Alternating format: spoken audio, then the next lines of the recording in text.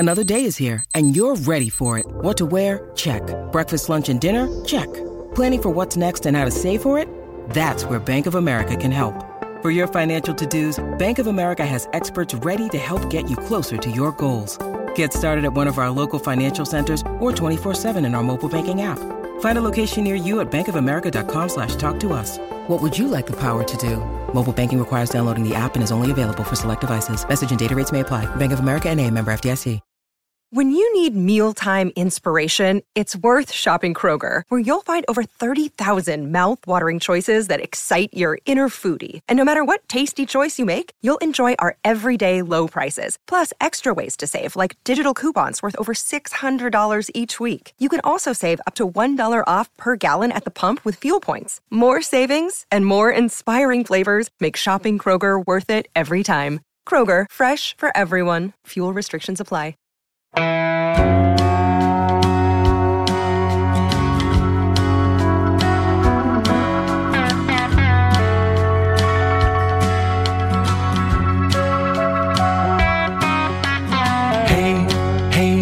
where you been? Buckeye Talk is about to begin. Hey, come on in. Welcome back to what we think is the Monday Buckeye Talk, unless something happened and we had to move this to another day, and then you'll be like, oh, no, Doug, you moved it. Doug Lesmerises, Stephen Means, Nathan Baird. So this is our, like, sort of best of. It's a little half-butted. Many years ago, man, it's like I've been here a long time, but at Cleveland.com, maybe like 6 years ago, we did a whole thing of, like, we did awards. I think we called them the Cleveland.commies or something. It's a little dicey ground when you call something a commie. But we had like all these things, like Bud Shaw and I wore like suits, and we had like fake backgrounds, and we had a podium, and we handed out statues, and it was like best Cleveland player, best this and that. I love that kind of stuff. I'd be up for that. This was sort of like, hey, get some suggestions from the texters and throw it out there. So I apologize. Next year we'll do tuxedos. But what we did is, in the end, guys, you and I sort of talked about it. I changed a little bit from what we had talked about. We did offensive player of the year, defensive player of the year, true freshman of the year, but I smushed them together. I didn't do offense and defense. And the reason is I thought Denzel Burke would run away with it on defense and TreVeyon Henderson would run away with it on offense, even though there's some other interesting guys at the other spots. I thought they would be the clear winners. So I wanted to make people pick. Now we're curious who wins, TreVeyon Henderson or Denzel Burke, because they're both very good candidates for true freshman of the year. Most surprising player of the year, parentheses, in a good way, that would appear on the trophy in a good way. And I said I wasn't going to include Jackson Smith-Njigba in there because I thought he would run away with it.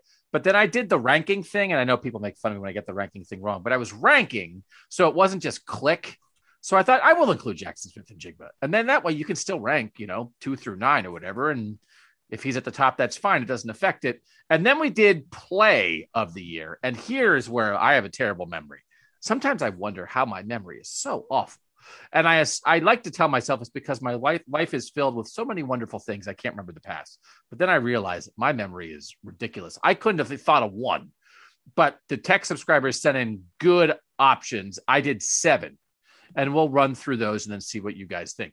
But let's start, gentlemen, with Offensive Player of the Year, and I'm here to be criticized, as always, here on Buckeye Talk. These were the candidates that officially went out. C.J. Stroud, all 3 receivers, TreVeyon Henderson, Nicholas Petit-Frere. Nathan, is that a fair ballot for Offensive Player of the Year for the Ohio State Buckeyes? Those 6 nominees, or did I do someone a disservice by leaving them out, or was there somebody I put in there that I should have put in?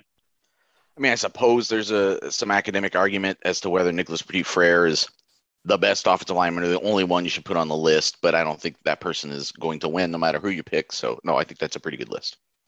Any disputes, Stephen, with that list? Nope. All right. Stephen, who would be your Ohio State Offensive Player of the Year? CJ Stroud. It's maybe more of a semantic argument than any of them. It's just, no, he's not. He's probably not the best player this year, but everything goes through him. And if he's not the type of player he is, and if he didn't have the growth he is, it doesn't matter how good Jackson Smith-Njigba is because he never has the numbers. And the same can go for Garrett Wilson and Chris Olave, and to an extent, TreVeyon Henderson as well. So CJ Stroud. I did briefly hesitate on some of the semantics, as we always do here on Buckeye Talk. Not MVP, not MVP. Because valuable is like, well, it has to be, of course. So it's not, I didn't say valuable. And I was going to say most outstanding, right? MOP, people do that sometimes. But then I thought, well, that's just using fancy words. Outstanding, that's 3 syllables. Why use 3 syllables? Player of the year, Nathan, is what I landed on. And then again, you can take that however you want. Maybe to me, it leans a little more outstanding than valuable. If you want to combine the two, whatever. But I did player of the year. Nathan, who would you pick? I think there was a point this season where I might have picked Garrett Wilson. That was the guy I picked before the season as the one who would emerge as Ohio State's most offensive player as a player. But I think at the end of the day, I would also pick CJ Stroud. I think that the growth that he showed over the course of the season pushed him through to a place that made everything else that happened with this offense possible. And I do think, again, I had sort of made the argument at various times along the way of like, hey, if I was doing a Heisman vote, I think I actually might vote Garrett as Ohio State's guy. But then the Heisman doesn't include everything for some freaking reason. It should someday. CJ threw for like 900 yards in the Rose Bowl, right? And Garrett, as it turns out, missed 2 of the 13 games, which, and CJ also missed 1 of the 13, but he missed the Akron game, so who cares? And like when Garrett was out, they were fine. So like, I don't feel like that means that I would change what I was saying when I was saying it about who I maybe thought Ohio State's actual best like Heisman candidate was. But after you see the way that CJ finished the year, I also would vote CJ here. CJ won. 1.57 for CJ Stroud. 1 point. Nathan is eating pretzels on his parents' bed. Buckeye talk. So I can't help it. I couldn't help but give it away. It just was funny because you coughed, and then it reminded me of you being on your parents' bed eating pretzels. I was done eating pretzels, and was having some other problems, some connectivity problems, and because I was focused on fixing that, I forgot to mute myself before I coughed. I have a pretty good track record, almost too good of a track record of muting myself. No, I'm usually the one that mutes you. So that's true. Usually I just mute you in mid-sentence because I hit the wrong button for no reason. This is interesting. I wonder if people find this in their lives. Parents don't typically have podcast/Zoom level internet connectivity, because there was a time I was at my in-laws' house for some podcast over break, and there were some issues with that. And it is a reminder, Nathan, I mean, all of us, we're young. I'm 48. I'm young and hip, but like, you got to pay if you're in this business, especially in the pandemic Zoom world, you got to pay for the old internet boost to get that extra signal. And then when you just have a normal boost, like I don't want to assume things. Are your parents podcasters, Nathan? No. So they don't need the boost. They just get on the internet and play Wordle or whatever, right? So like, it's normal. And then sometimes the connectivity of just a normal thing. Nathan turned his video off and he stopped eating pretzels. So CJ Stroud wins clearly, but actually it's a little close. 1.57 to 2.16 was second. 2.85 was third. 4.40 was fourth. 4.62 was fifth. 5.39 was sixth. Nathan, who do you think was second? I think Jackson Smith-Njigba was second.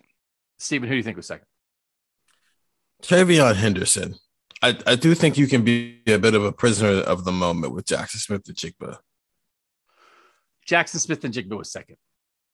Garrett Wilson was third. Chris Olave was fourth. TreVeyon Henderson was fifth. Nicholas Petit-Frere was sixth. That's interesting. So, I mean, people leaned into the receivers, right? It wasn't like the receivers split it and TreVeyon moved up. This was a passing team. And it's not weird, Stephen, but TreVeyon announced himself with a gigantic game.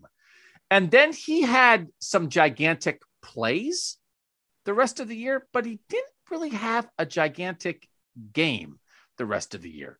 And he ran for 1,200 yards. He had a very good season for a true freshman running back. Nobody is disputing that. But I do think, Steven, like, I don't know how would we characterize it?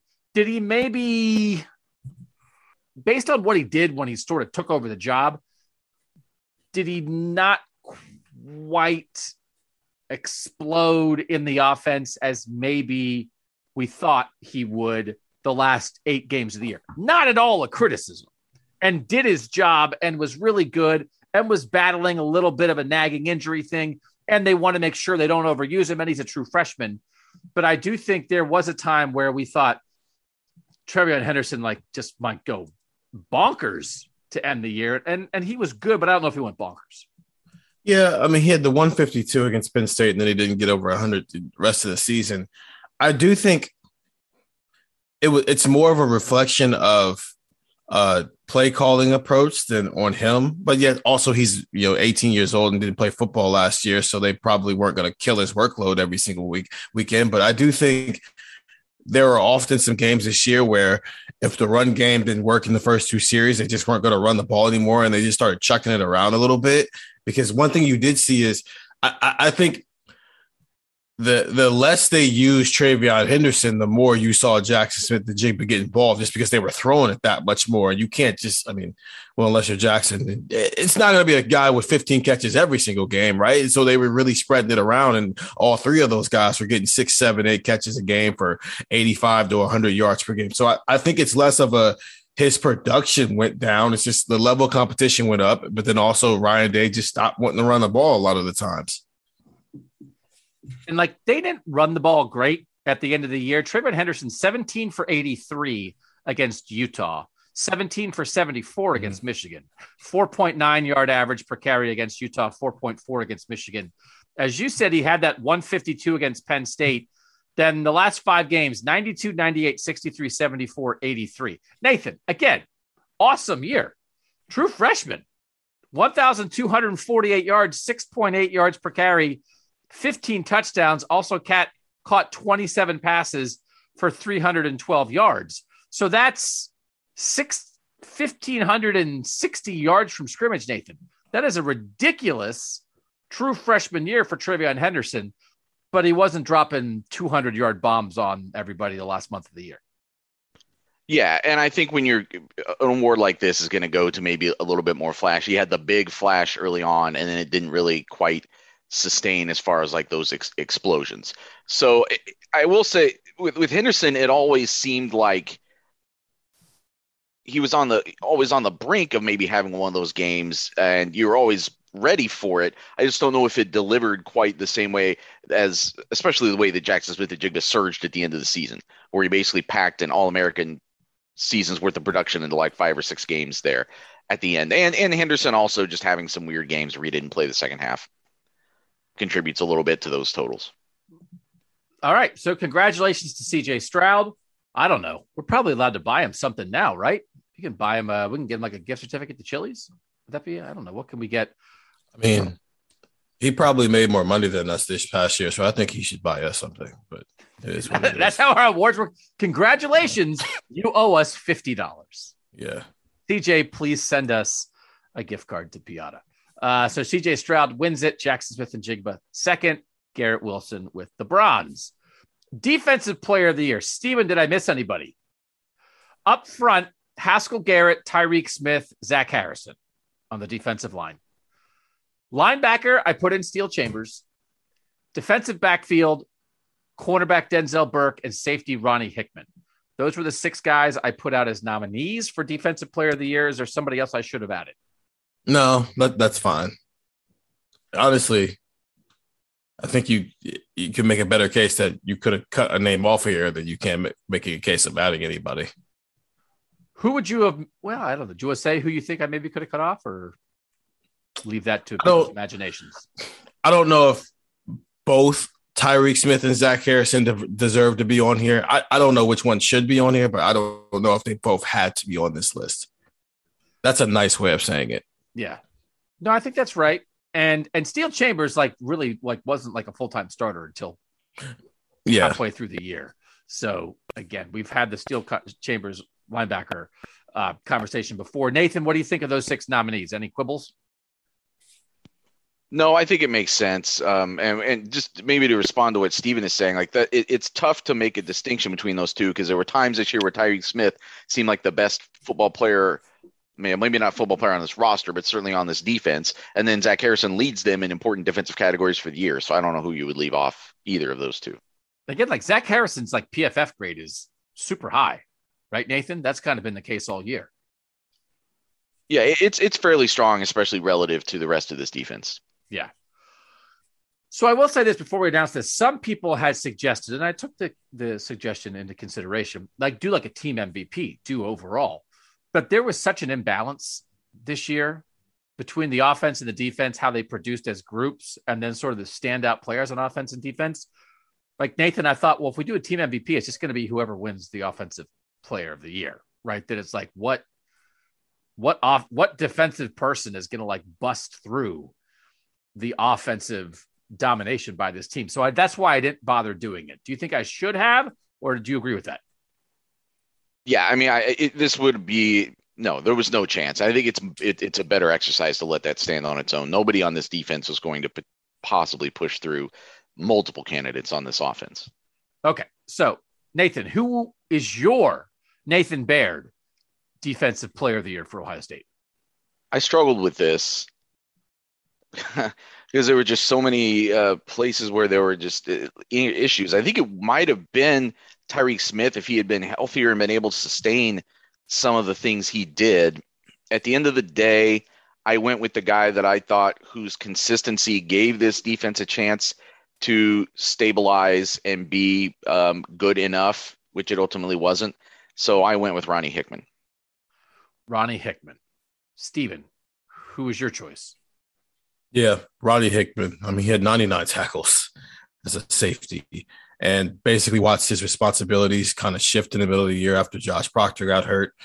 He's the only one where you don't have to add caveats of, oh, if only he'd have been healthier all year, maybe he'd have been in this situation. He never was a third stringer who had no expectations of playing this year to all of a sudden being the best guy in his room. He was just, maybe it's not even an MVP award this year or a defensive player of the year award. It's just the most consistent defensive player. Who was that? It's probably Ronnie Hickman.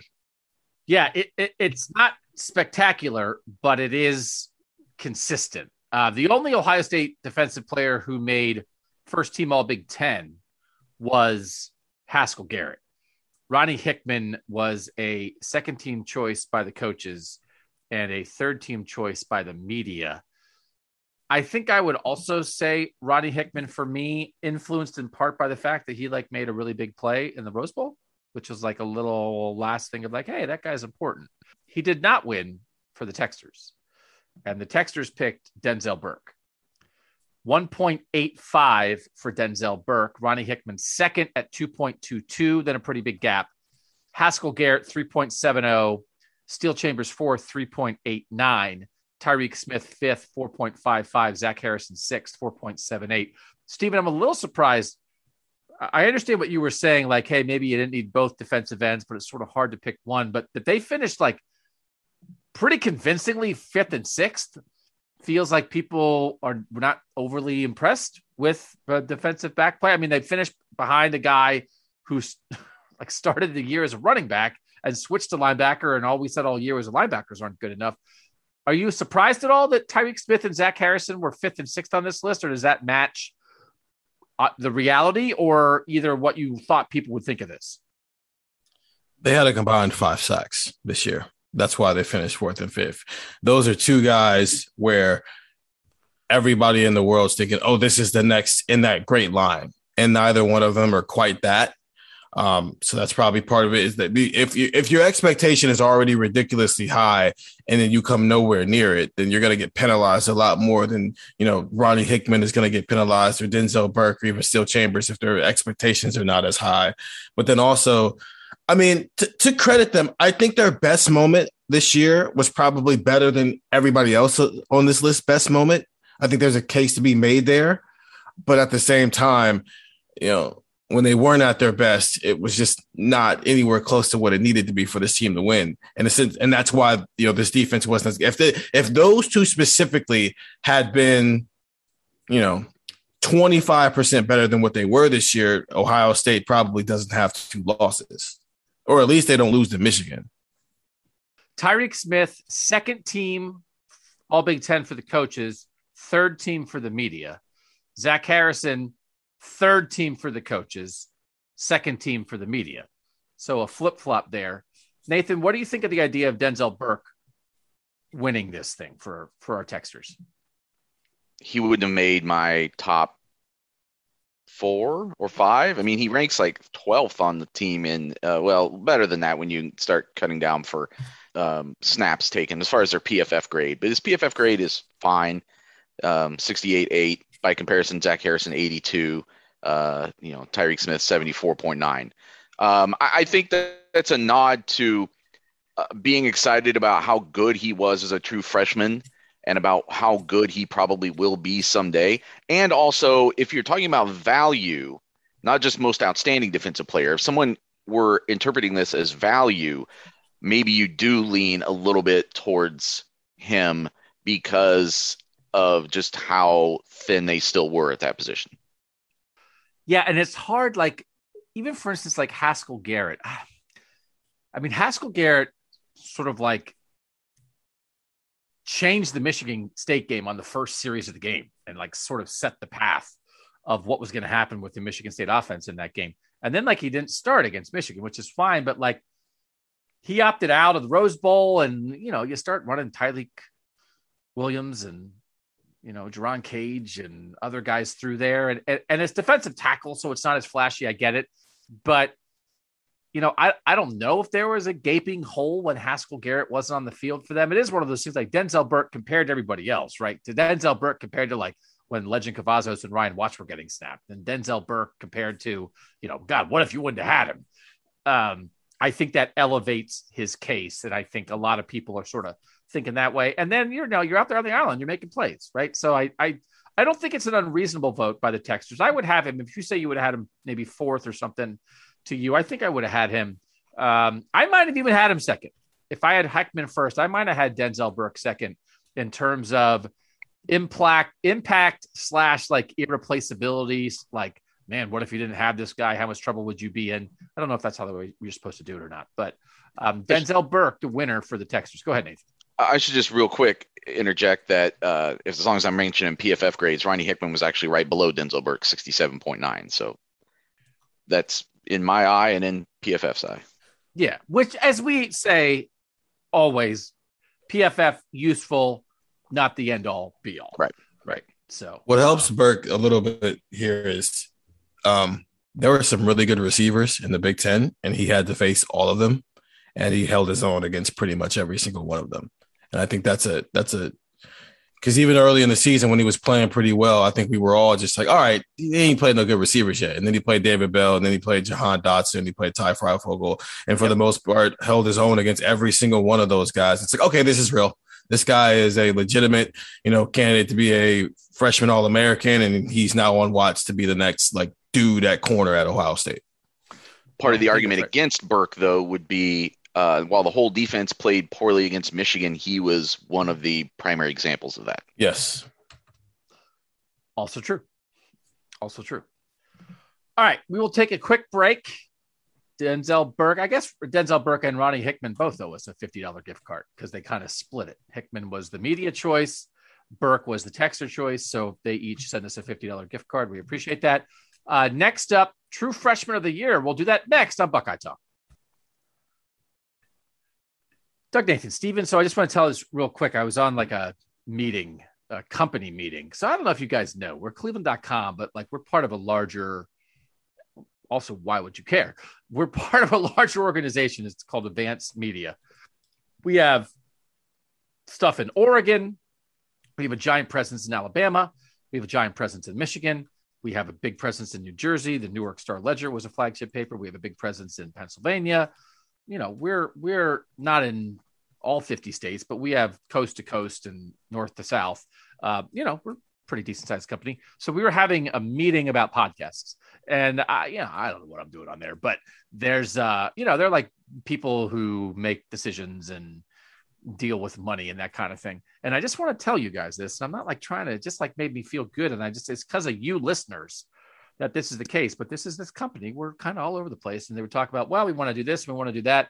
And they used an example. And the guy said, well, for instance, with our flagship podcast, Buckeye Talk. And it's like, just so you guys know, the listeners here, you're not, this is just not some little like a thing where, some guy sitting in his parents' bed eating pretzels. I mean, it is that, but it's also, with the flagship podcast of our company. So that made me feel good. It should make Nathan and Steven feel good, but it should make you guys feel good because we're that because of you. So thanks to everybody who listens. I hope you know that we appreciate you. And I hope you know that we don't take you for granted. And I hope you know that we try to do our best to serve you guys. And I just wanted to say that because that was a kind of a nice thing to have pop up that Buckeye Talk has a lot of people that listen to it. And we appreciate that. Freshman of the Year candidates. I combined this because I wanted to see what the top two dudes would do head to head. The candidates for true freshman of the year on the offensive side of the ball, Emeka Egbuka and Marvin Harrison Jr. And certainly you take Egbuka's special teams into account as well, plus TreVeyon Henderson at running back. Then four guys defensively, JT Tuimoloau, Jack Sawyer, Tyleik Williams, Denzel Burke. I don't think I missed anybody, Nathan, right? I mean, they ended up playing. That's a lot of true freshmen playing meaningful roles for Ohio State. We probably should double back on that. I don't know if that's the largest influx of now Egbuka and Harrison, weren't game to game. Sawyer kind of came on more at the end of the year, but honestly, JT, Tyleik, Denzel, and TreVeyon, those dudes were kind of there from the jump, Nathan. That's a pretty nice little group of true freshmen helping out, one of the top 6 teams in the country. I didn't leave anybody out, did I? No, but I would say Egbuka actually was game to game if you take in his kick return duties, which were among the best in the league, and it seemed like he was always on the cusp of breaking one. So no, it was a huge year of freshman involvement and a much needed one, frankly. Imagine where they would have been if they hadn't seen that sort of surge of true freshman talent. And I know some groups do national groups do all freshman teams and stuff. And they lumped together the redshirt freshmen and the true freshmen, like CJ Stroud, I think made some freshman teams because it's not the same thing, and in a world where redshirting doesn't matter because no good guy stays for a 5th year. And with the COVID year, everybody's a redshirt. First year on campus, man, first year in college. That's what matters to me, that you got there and boom, you're doing it. That's such a different animal. So this is true freshman. Nathan, who would you pick? I would pick Denzel Burke. And I think for me, the deciding factor between him and TreVeyon Henderson, and maybe this is unfair, but it was pretty close in my mind. But we sort of expected TreVeyon Henderson to get here and do this, and to some extent. And Denzel Burke arriving and doing what he did was not only unexpected to this level, but also critical for, again, giving this defense any chance to be in the position it was late in the season. Steven, who do you pick? Quick thing real quick. Donovan Jackson is the only 5-star who was an original member of the 2021 recruiting class who did not start a game for Ohio State this year. McCord, Egbuka, Henderson, Sawyer, Tuimoloau. Yep. And then obviously Quinn's the 3 class. So I said original 5-star member. Original recipe. Quinn's extra crispy. Yeah. The extra crispy that immediately. No, it's the extra crispy that you forgot to actually get from the other window because they went back to sometimes. Texas. That actually is what this is like. I mean, we're all doing more takeout in the pandemic, right? Yeah. Do you guys, when you get the takeout, do you make yourself go through the bag? If you have multiple orders, because usually when I'm getting takeout, I'm getting it for 4. Do you make yourself go through and double check that you have everybody's order? Or do you just think, I don't want to open the bag. I'm sure it's there. And you just go home. It depends on where you're getting it from. Sometimes there's places that are reliable and they they hit it every time. And then there's other places that, based on past history, are a little sketchier. So plus it's usually just me and my wife. We're only getting for 2, so it's a little harder to screw up 2 than 4. I check now because all it took was for one person to mess up my order, and now I do it every single time. I'll hold up the line to do it too. There are times when it feels like to me like I would rather run a marathon than open up the bag and go through, unstack the stuff and double check. Are the pot stickers at the bottom? We ordered the pot stickers. Are the pot stickers in? It's just like, I don't know. I just want to go home. So sometimes I don't do it, but I feel like that's almost like Ryan Day was like, okay, I got my order. And he went home and he's like, oh, I got my JT, got my Sawyer. Yep. Did I get my, got the egg buka. Yep. A little side of, I got a McCord appetizer, right? I didn't want to, ooh, this Henderson looks really good. I'm surprised. I never had this Burke before. This is good. And then it's like, forgot my viewers. God, they owe me. Steve Sarkisian owes me an order of Ewers right now. What are you doing, man? I did think Quinn put out like a Twitter photo the other day. I thought he looked older. It's like he. I don't know if his neck got thicker like Pete Werner or what, but I thought like, Texas agrees with him. So good luck to Quinn Ewers. He didn't start for Ohio State this year, no matter how many people predicted that he might. There's no place like home. Nathan, you picked Denzel Burke. Steven, do you pick TreVeyon Henderson or Denzel Burke? Yeah, I went with Denzel Burke just because given how the state of things were, I think the defense needed Denzel Burke to be what he was more than the offense needed TreVeyon Henderson to be what he was in this season. If that makes sense. That does, because as we said, they just chucked it all over the place. And so if they were playing Mayan Williams or Master Teague, would that have prevented them from chucking it all over the place? Probably not. I would, as good as Denzel Burke was, I would definitely vote for TreVeyon Henderson, because if we remember back in the old days, let's go way back to the old days, to the first 2 games of the season when TreVeyon Henderson wasn't starting. And we were like, what are you doing? Start him. And remember like when he didn't play that much and then they threw him a 70-yard screen in the Minnesota game. And we were like, what are you? I don't want Master Teague and Mayan Williams to play ahead of him. Stop it. And then he just came in and now I'm like, oh, we only ran for 91 yards. What's up with that guy? He's so explosive. It's so obvious to anybody just watching it, the difference between a back who's a difference maker and a back who's good. And we just got the absolute clear indication of that this year. And I agree. I mean, I agree that probably maybe Burke was more valuable in the sense of, well, if you didn't have him and the guys behind him, we saw could you have gotten through the year with Mayan Williams and Master Teague and basically been the same team? I guess, but I would have been screaming the whole time, Nathan. I would have been like, this is not good enough. What? They need a more explosive running back than this. And I know the Mayan Williams stands are saying, Doug, you're crazy. But I just thought it looked as like, yes, that's what this is supposed to look like. And again, I've said before, I think maybe if he starts against Oregon, maybe they beat Oregon. So it's like, well, what would have been the difference? It's like, well, they played him earlier. They might have won the game they lost early on and then made the playoff. So it's close, Nathan, but I would definitely go with TreVeyon Henderson.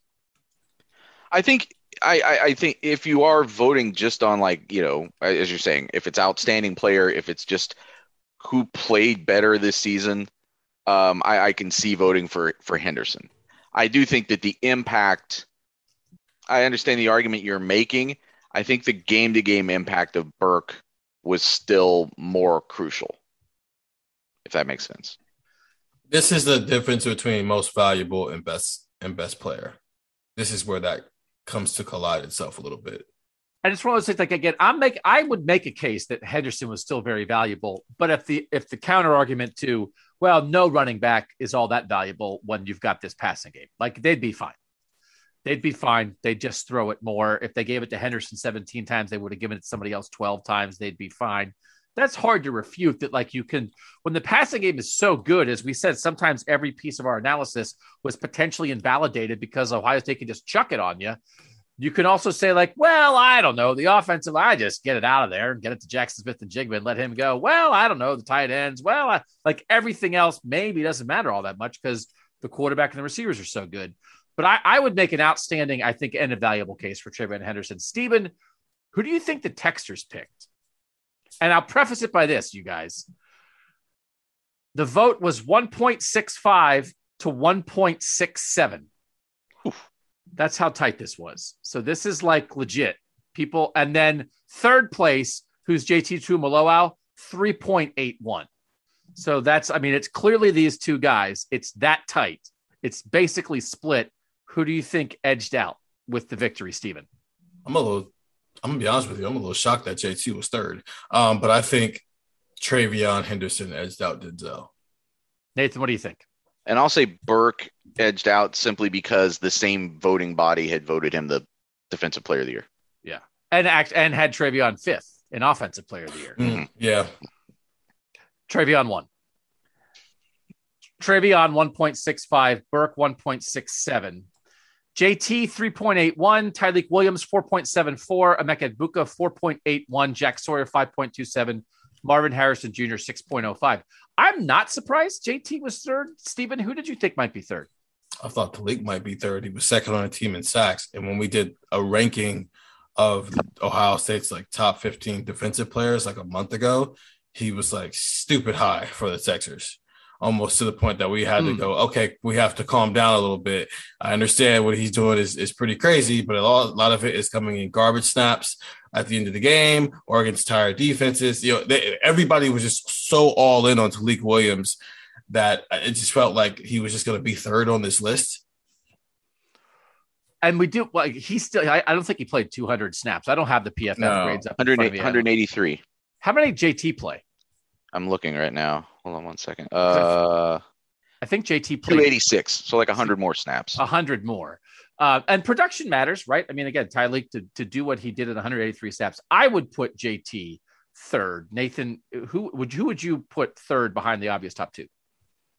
It's tricky because, yes, I think JT Tuimoloau had a more game-to-game, snap-to-snap, bigger impact. I understand that Williams led in or had more sacks, but some of those were coming, second halves and things like that. Man, I don't know. I don't know who I'd pick. I might pick Emeka Egbuka third. Really? I mean, it is pretty close. I think there are cases to be made. I think in the end, JT was their third defensive end this year, wasn't he? Or was Javonte Jean-Baptiste third? If you want to go by snaps. I mean, JT started for like 2 games alongside either Tyreke Smith or Zach Harrison. Jean-Baptiste had about 50 more snaps than Tuimoloau. I thought Tuimoloau belonged from the jump. I thought he made impact at times. I thought he played enough snaps that it wasn't you're fresher. That's the only reason you got pressure on that because you're playing against tired offensive line. It was kind of like second half against the backup.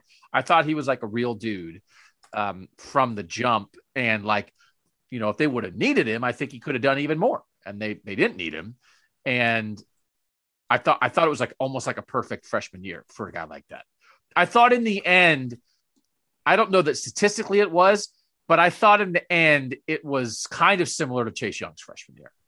That there's guys ahead of you for sure. And again, it's like JT was third, probably Chase was fifth, but with the rotations and stuff, I mean, I think JT probably played a few more snaps than Chase did, but you got a sense the impact was real. You knew they were dudes. They didn't have to rely on them, but yet they could have if they needed to. And you got a sign of things to come. So I thought that was a really productive freshman year for JT Tuimoloau. All right. Let's go to most surprising player of the year in a good way. And I gave 8 candidates for this, and I was influenced by the texters on this. I sent out my original list and said, I think these are my candidates. Tell me if I'm missing anybody. I will say there was a couple guys, especially that I didn't have Noah Ruggles on this list originally, and that was an oversight by me. So that was well done by the texters to remind me of that. So on special teams, it's Noah Ruggles. Defensively, it was Tommy Eichenberg, Steel Chambers, Ronnie Hickman. And people really wanted Ronnie Hickman in this surprising discussion, even though it's like, well, he's like a candidate for best defensive player. And again, you can't be a true freshman. So Denzel Burke's not in here. So it's Hickman, Chambers, and Eichenberg on the defensive side. Cade Stover has a little bit of both, mostly tight end, but a little bit of linebacker. And then also offensively, Jackson Smith-Njigba at receiver, and then DeJuan Jones and Matthew Jones, the Jones brothers on the offensive line. Those were the 8 candidates for most surprising player of the year in a good way. Nathan, did I miss somebody? Did I screw it up, or was that an okay list? That sounded pretty good. I didn't write down all those names, but that sounded pretty right if you're not including true freshmen. And I didn't include Cody Simon, and I did include Eichenberg. And I know it was like Steven was on Simon early in the spring at a time when we thought that Dallas Gant was going to be the starter. I could have included Cody Simon, but like Eichenberg was kind of lower ranked in the recruiting. And like, even though Simon maybe you didn't think was going to start, maybe I should have included Simon. I don't know. No, this is fine. The argument was between those two. Simon is just doing what a top 100 recruit does. He's on his normal, progression here. Tommy Eichenberg he's coming off being Rose Bowl MVP with like 17 tackles. I don't think anybody would have thought that was in the cards for him. And I don't want to have too much recency bias, but like Cody Simon was hurt for the Rose Bowl and Tommy Eichenberg was the defensive player of the year for the Rose Bowl. So I don't know. It influences a little bit. It's 1/13 of the season. Mm-hmm. Okay. Again, the candidates, Jones, Stover, Smith-Njigba, Hickman, Chambers, Eichenberg, Ruggles.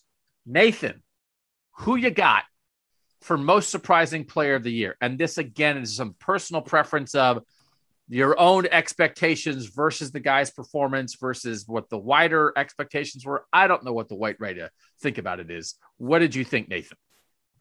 Before I reveal my answer, I want to say, and I'll take a very small cut of this, but assuming DeJuan comes back, he and Matt Jones should get together in some kind of NIL venture around the concept of being the Jonas brothers, like the Jones Us brothers, something like that. I think there's something there. Some T-shirts, something. So let me ask, I think I've talked about it on this podcast. Did you guys watch the Jonas Brothers special? No. Because John Legend, huge Ohio State fan, John Legend, sang a song to the Jonas Brothers on that special that he wrote for them that was called Not Quite the Beatles. And it was actually very funny. John Legend is a pretty humorous. I like John Legend. I'd watch something with John Legend in it, maybe. Not so much the Jonas Brothers. Yeah, it was kind of one of those things. It was like, why is John Legend singing on the Jonas Brothers show? Shouldn't the Jonas Brothers maybe be like serving hors d'oeuvres at the John Legend appreciation show? Like, this doesn't quite seem right. And I say that as a Jonas Brothers. I mean, I love the Jonas Brothers. I watched the heck out of that show. Multifaceted. Anyway. I like it. And I think there are opportunities there. And I do like the idea of like part of Name, Image, and like, this is now us just coming up with crazy ideas for people. But the Jonas Brothers is as good as the Zach and Jack Sack Attack. Oh, it's not quite that good. This is a little bit more forced, but I think there's something there. They've got guys who handle that. They can look into it. My winner though is on the other side of the ball. I completely dismissed the idea that Steel Chambers was going to be a useful player on this defense. I thought it was a semi-ridiculous how much time that we and other people were giving to it in the offseason, because it's just one of those things that was eating up oxygen at a time when there wasn't a lot to be eaten up. And he turns out to have arguably been like, was he the best linebacker on this team this year? I mean, he's in the conversation as far as like how he was playing at the end of the year. So now he goes into next year as a guy that you sort of count on to be a part of this defense and potentially a huge part of this defense. So I think it's got to be Steel Chambers. Steven, what's your vote? So before I get my vote, the problem with the Steel Chambers thing is I don't know how much of that is a credit to him actually just being a really good linebacker, and he should have just been a linebacker all along, which he probably should have just been a linebacker all along. And how much of that is like not necessarily because of what he was doing or because of what everybody else wasn't doing. So that's why he can't win for me. It's Jackson Smith-Njigba. The dude broke the record for the most receiving yards in the Big Ten in a single season. And I understand he's really good and he's a 5-star but Garrett Wilson and Chris Olave exist. And he just spent the last 5 weeks proving that we had a discussion earlier this year about ranking these 3 receivers. And I think I was the only one who said that Chris Olave was 3rd on this list. I mean, that's factual now. Jackson Smith-Njigba is clearly the best of those 3 receivers, and nobody thought that at the beginning of the year. In fact, it would have been okay to just assume he'd have been not really getting the ball that much because Chris and Garrett were going to get the ball. Nobody thought the Nebraska game or the Rose Bowl, especially, these games were not supposed to exist for him this year. That's ridiculous what he was able to do. If Steven would have offered like a prediction in the preseason, it was like, what do you think Jackson Smith-Njigba is going to do this year? If Steven would have been like, I think he's going to set the Big Ten record for receiving yards in the season, we would have had a like get off the podcast moment. Like I would have been like, what are you talking about? Stop saying ridiculous things. And that's what he did. So that is also my vote, to the extent that like I wasn't going to put him in the balloting, because it's like, who's the most surprising year? I would say the guy who had the greatest receiving season in Ohio State history as the 3rd receiver in the offense, who had like 1 catch that mattered last year. It's like one of the most surprising seasons in Ohio State history. Steele Chambers, it was sort of like, well, I don't know. We don't really have any linebackers. Steele Chambers was like, I can do it. And they were like, okay. And that is not to dismiss that. Because Nathan, I agree with everything you said. I did dismiss it. I thought it was like, whatever. DeMario and Steele Chambers changing sides of the ball. It doesn't matter. But Jackson Smith-Njigba broke like 10 different records. It's insane. He is a surprise at like the highest level. So I thought it was so obviously Jackson Smith-Njigba that I was going to remove him from the category. And then I decided, no, I'll keep him in. So Steven and I vote for JSN. Nathan, are you persuaded at all by anything that Steven and I said? Or are you like, nope, it's Steele Chambers? Yeah, honestly, I kind of had forgotten that Jackson Smith-Njigba was in here because I was thinking of it only in terms of less obvious people. But I guess what I would say is the fact that Jackson Smith-Njigba forced some changes in the way that they arranged that receiving core before the season, right? I mean, even going back to the spring, like he was, I thought he was more of a known commodity. It doesn't surprise me that he had a productive accumulation season. But there's a difference between a productive season and breaking the Big Ten's record for most receiving yards in a season. Those are not on the same playing field. Like, yes, let's really take it back to the spring. If Jameson Williams doesn't tear his ACL, there's a good chance he might be the first receiver taken off the board. And Jackson Smith-Njigba made him go to Bama. Like, right, which is why what he did, man. You're arguing in my favor, Steven, because what he did this fall is reflected in that. Like the fact that he pushed him out. But Nathan, if we had said to you before the year, Jackson Smith-Njigba is going to break the Big Ten record for receiving yards in the season, not only is he going to lead Ohio State in receiving, not only is he going to lead the Big Ten in receiving, he's going to have more receiving yards than, is that right? That's what it is. He's going to have more receiving yards than anybody ever in the history of Big Ten has ever had. That would have sounded ludicrous. Wouldn't it have sounded ludicrous, Nathan? Yes, I suppose. I think if you had said to me before the year that whoever plays all those slot reps for Ohio State would do that, that wouldn't have been that surprising, whether it's him or somebody else. No. Yes, it would have surprised you. It would have surprised all of us. None of us would have. I understand they use their slot at but dude, none of us were thinking this was on the table for him this year. I can't even allow you to think that it wouldn't have been surprising. None of us were thinking Jackson Smith-Njigba was going. We were having a conversation of how many catches he was going to have in comparison to those two and Jeremy Ruckert. That's where our conversations were in the offseason and the preseason pods. Okay, but that was also dictated by how the targets in that offense had been distributed under Justin Fields, and it was a completely different animal this year. No, we know how it happened. Surprising. We know how it happened. We just can't believe it. I don't know. I mean, I guess it's the idea that like, hey, their linebackers are struggling. Let's put Steele Chambers on defense.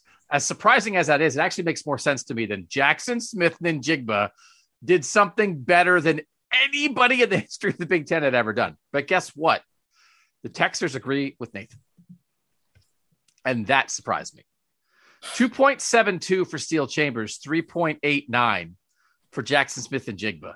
No, excuse me, 3.09. So pretty close, 2.72 to 3.09. Then Ronnie Hickman third, 3.50. Noah Ruggles fourth, 4.05. The Jones brothers, DeJuan Jones, 4.23 is fifth. Matthew Jones, number six at 5.76. Then Tommy Eichenberg at 6.10 and Cade Stover at 6.55.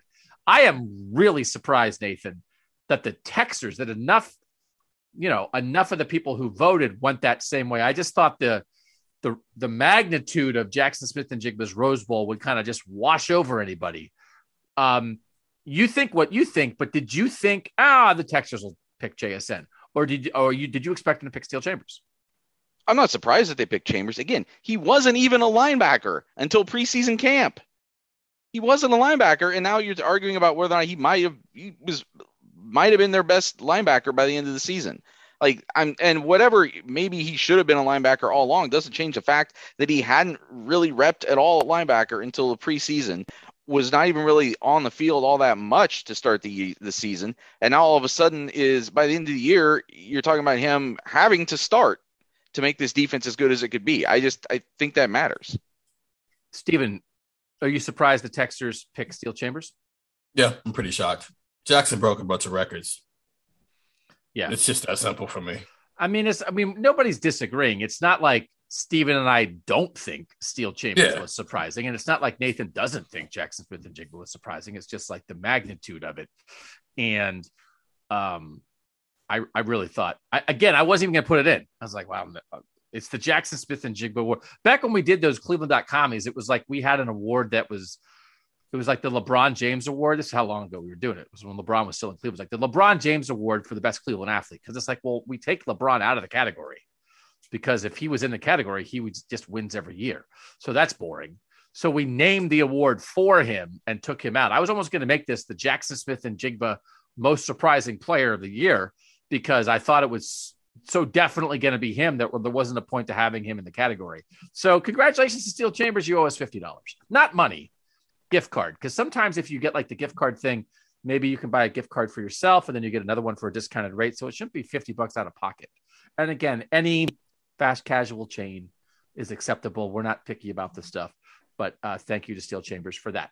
Last break, we'll come back with play of the year. This is a little more complicated. We'll do it next on Buckeye Talk. All right, 614-350 if you want to do things like this. Voting. Everybody should vote. It's a good practice for voting. I had trouble, and the texter saved me in trying to come up with plays of the year. Steven, if I said to you, like, what is an obvious nomination that should be on the list for play of the year? What's a play that would leap to mind for you? Without getting specific, any play that either leads to points or crazily shifts momentum. Well, that was not an option for any of the texters. Any play that leads to points. I got slightly more specific than that. Okay. So, like, for instance. Okay, momentum shifting points. Then let's say that. No. I'm asking you a single instance. It's 3rd and 7. CJ Stroud drops back to pass. Oh, you want me to actually give a play? Okay, the Rose Bowl touchdown. Okay, At the end of the game, Jack. I was trying to not do that yet, but if you just want me to get into it, understand what I'm saying. Okay, okay. A play. Yeah. Okay, fine. Play. Yeah, the over-the-shoulder throw to Jackson Smith-Njigba to go up in the Rose Bowl. Okay, that is one of the 7. That was one of the 7 that got nominated. Nathan, do you have a play beyond that one that would leap to mind?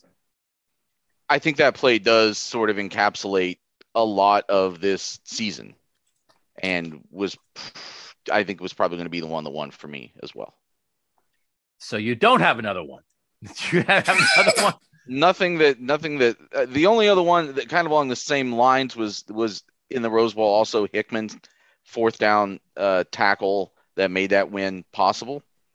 That is another one. So there are 2 Rose Bowl plays. Those are the 2 plays. The Jackson Smith-Njigba over the shoulder touchdown catch and the Ronnie Hickman stop on 4th down. Other plays that were nominated as suggested by the texters. 2 plays from the opener, which I thought was interesting, but people were jacked up on a Thursday night for the Minnesota game. The Zach Harrison strip sack and fumble return for a touchdown by Haskell Garrett. You guys remember that one? Mm-hmm. And the TreVeyon Henderson screen, 70-yard screen pass, kind of put that game away that sort of announced TreVeyon Henderson to Ohio State. And I like people sort of did pick some things like not just the play itself, but what the play represented, right? So that was like, hey, TreVeyon Henderson is here. Deron Cage, 57-yard big man scoop and score fumble return for a touchdown against Penn State. People like the big man plays. Is that an appropriate play to have on this list of 7? Yes, because one, it's a big moment, but then also the antics afterward of everybody on the sideline fanning him while he's just staring off into space, tired as all can be because he's probably never ran that far before in his life. It was amazing. And the extraneous stuff does make it kind of fun, so I like that kind of stuff. Chris Olave's record-breaking touchdown for most career touchdown catches at Ohio State. I do think that's a 43-yard touchdown catch against Michigan State. That matters, right? That it's the ball he had after the game, that it was a moment in Ohio State history that, I mean, it was kind of just like Chris Olave being Chris Olave and CJ Stroud being CJ Stroud, but like you don't want to take that for granted. And it was really, really meaningful. So I thought that was certainly one worth it. And then one from a loss, Garrett Wilson's 25-yard leaping catch against Michigan, kind of at the front pylon where he went over the DB and did his Garrett Wilson in the air kind of stuff, put Ohio State ahead early in that game. Nathan, is that an appropriate one to add here? It isn't a loss, but it was felt kind of big at the time. Yeah, I think it's not going to win, but those are worthy candidates. A play can be memorable even if it doesn't carry you to a victory. I mean, honestly, like the most memorable plays from the season are going to be ones that other teams had, arguably. Yeah, no, that is true.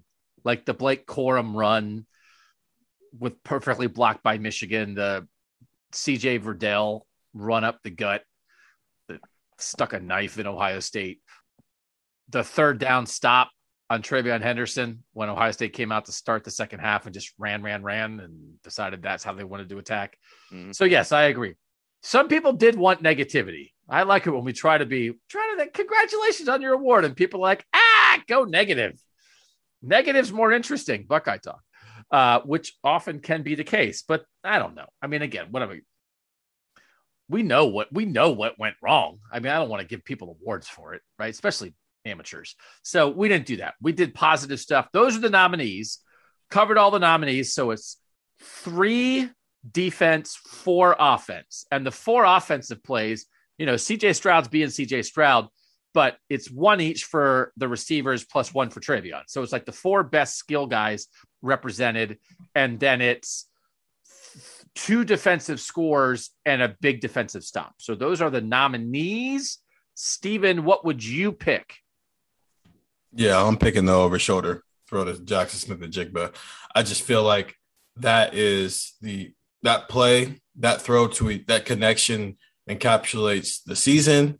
It was the entire theme of that game of how many times can those 2 play catch and it actually get to a win. And I think it also is like the springboard into what we might just see a lot more of this next season. And I mean, they needed it because they were in the middle of a comeback. Nathan, what would you pick? Yeah, I'm going the same thing. And it's also more, it has the unique aspect of being both like the arguably biggest highlight of this season and also like the biggest like announcement of what could happen next season.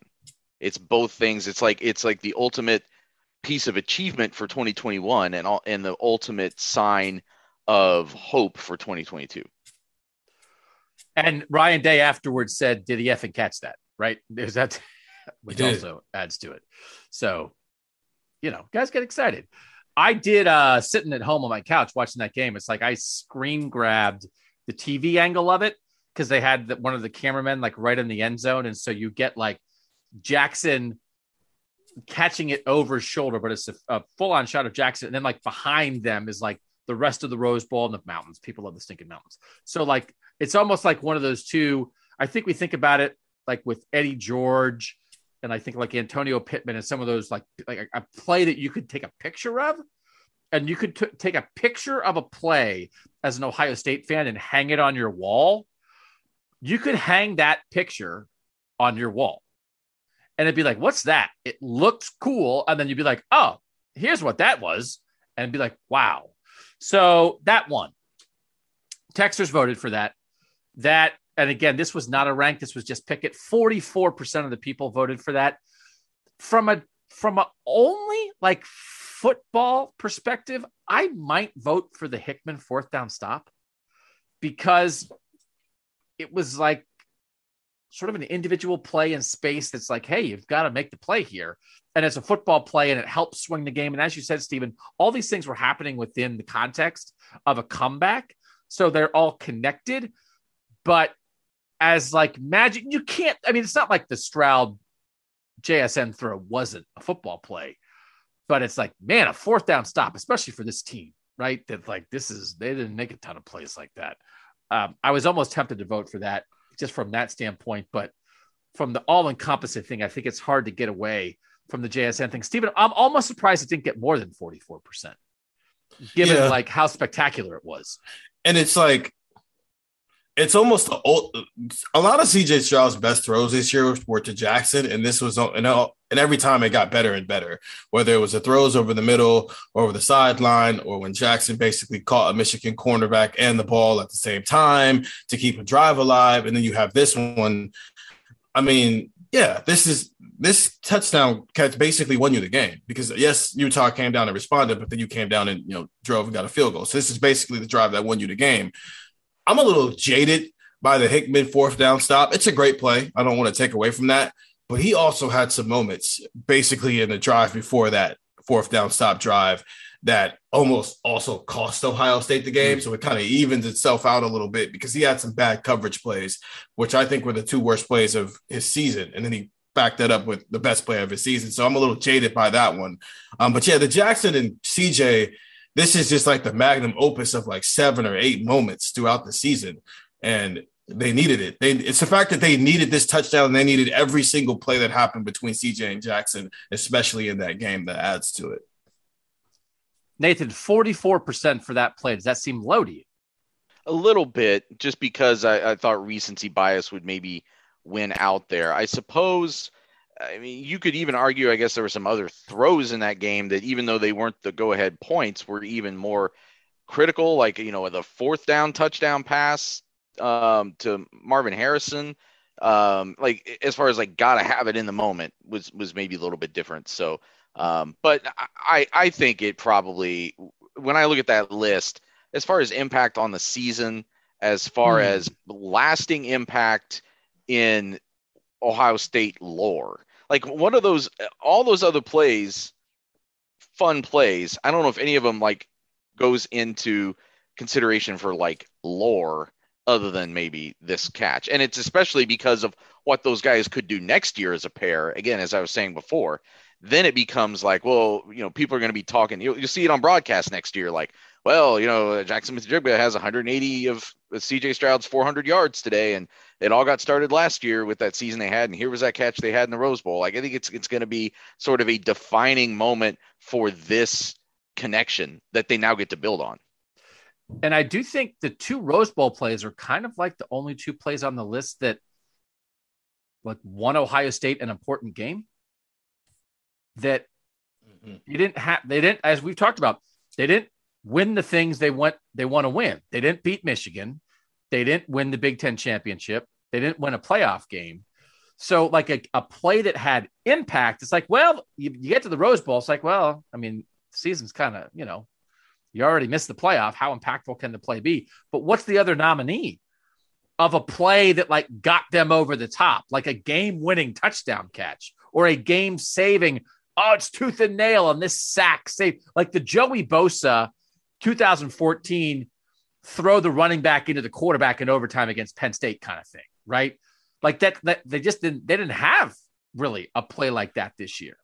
The Harrison strip sack and Haskell Garrett takes it back for a touchdown was a pretty significant moment for momentum, but it still doesn't necessarily measure up. There's still a gap between what that is and then what these two plays are, especially since they're in succession of each other like that. Yeah, and I was going to say, like, the play that Steven just mentioned and the Cage fumble return against Penn State, if you take either one of those out, it changes the complexion of that game, but it's not the same as what you're talking about. So, Nathan, what do you think finished second? 44% for the Rose Bowl catch. You got to get 19% for the number 2 play. Any guesses?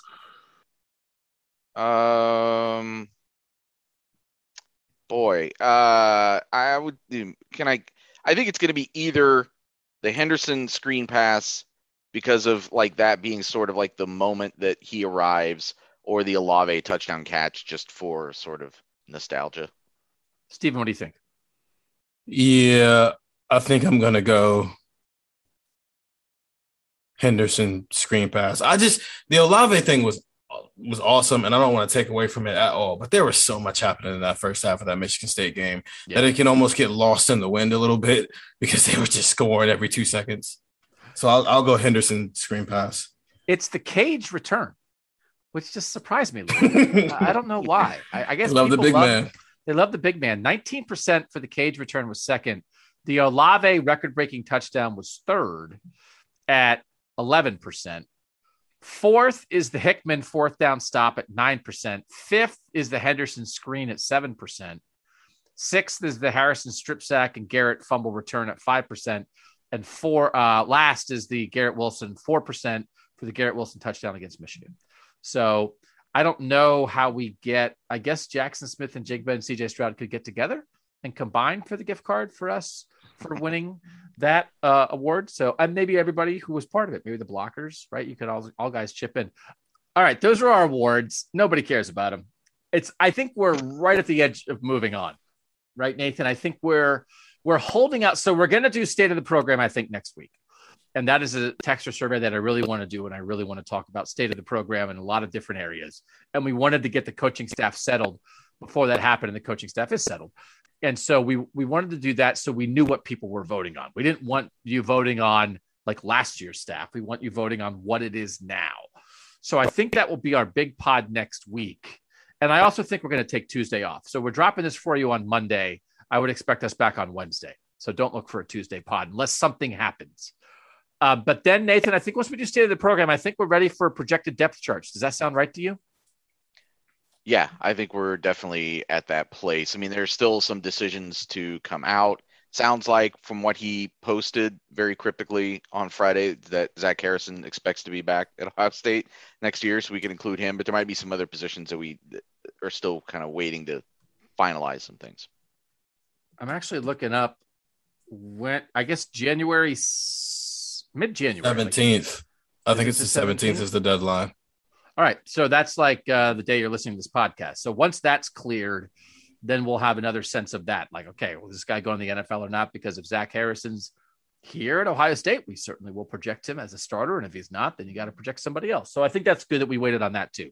So look for that next week, and then we'll start looking ahead to the 2022 season. And that will flip the calendar to a new season of Buckeye Talk. For now, thanks to you guys for listening. For Nathan Baird and Stephen Means, I'm Doug Lesmerises, and that was Buckeye Talk.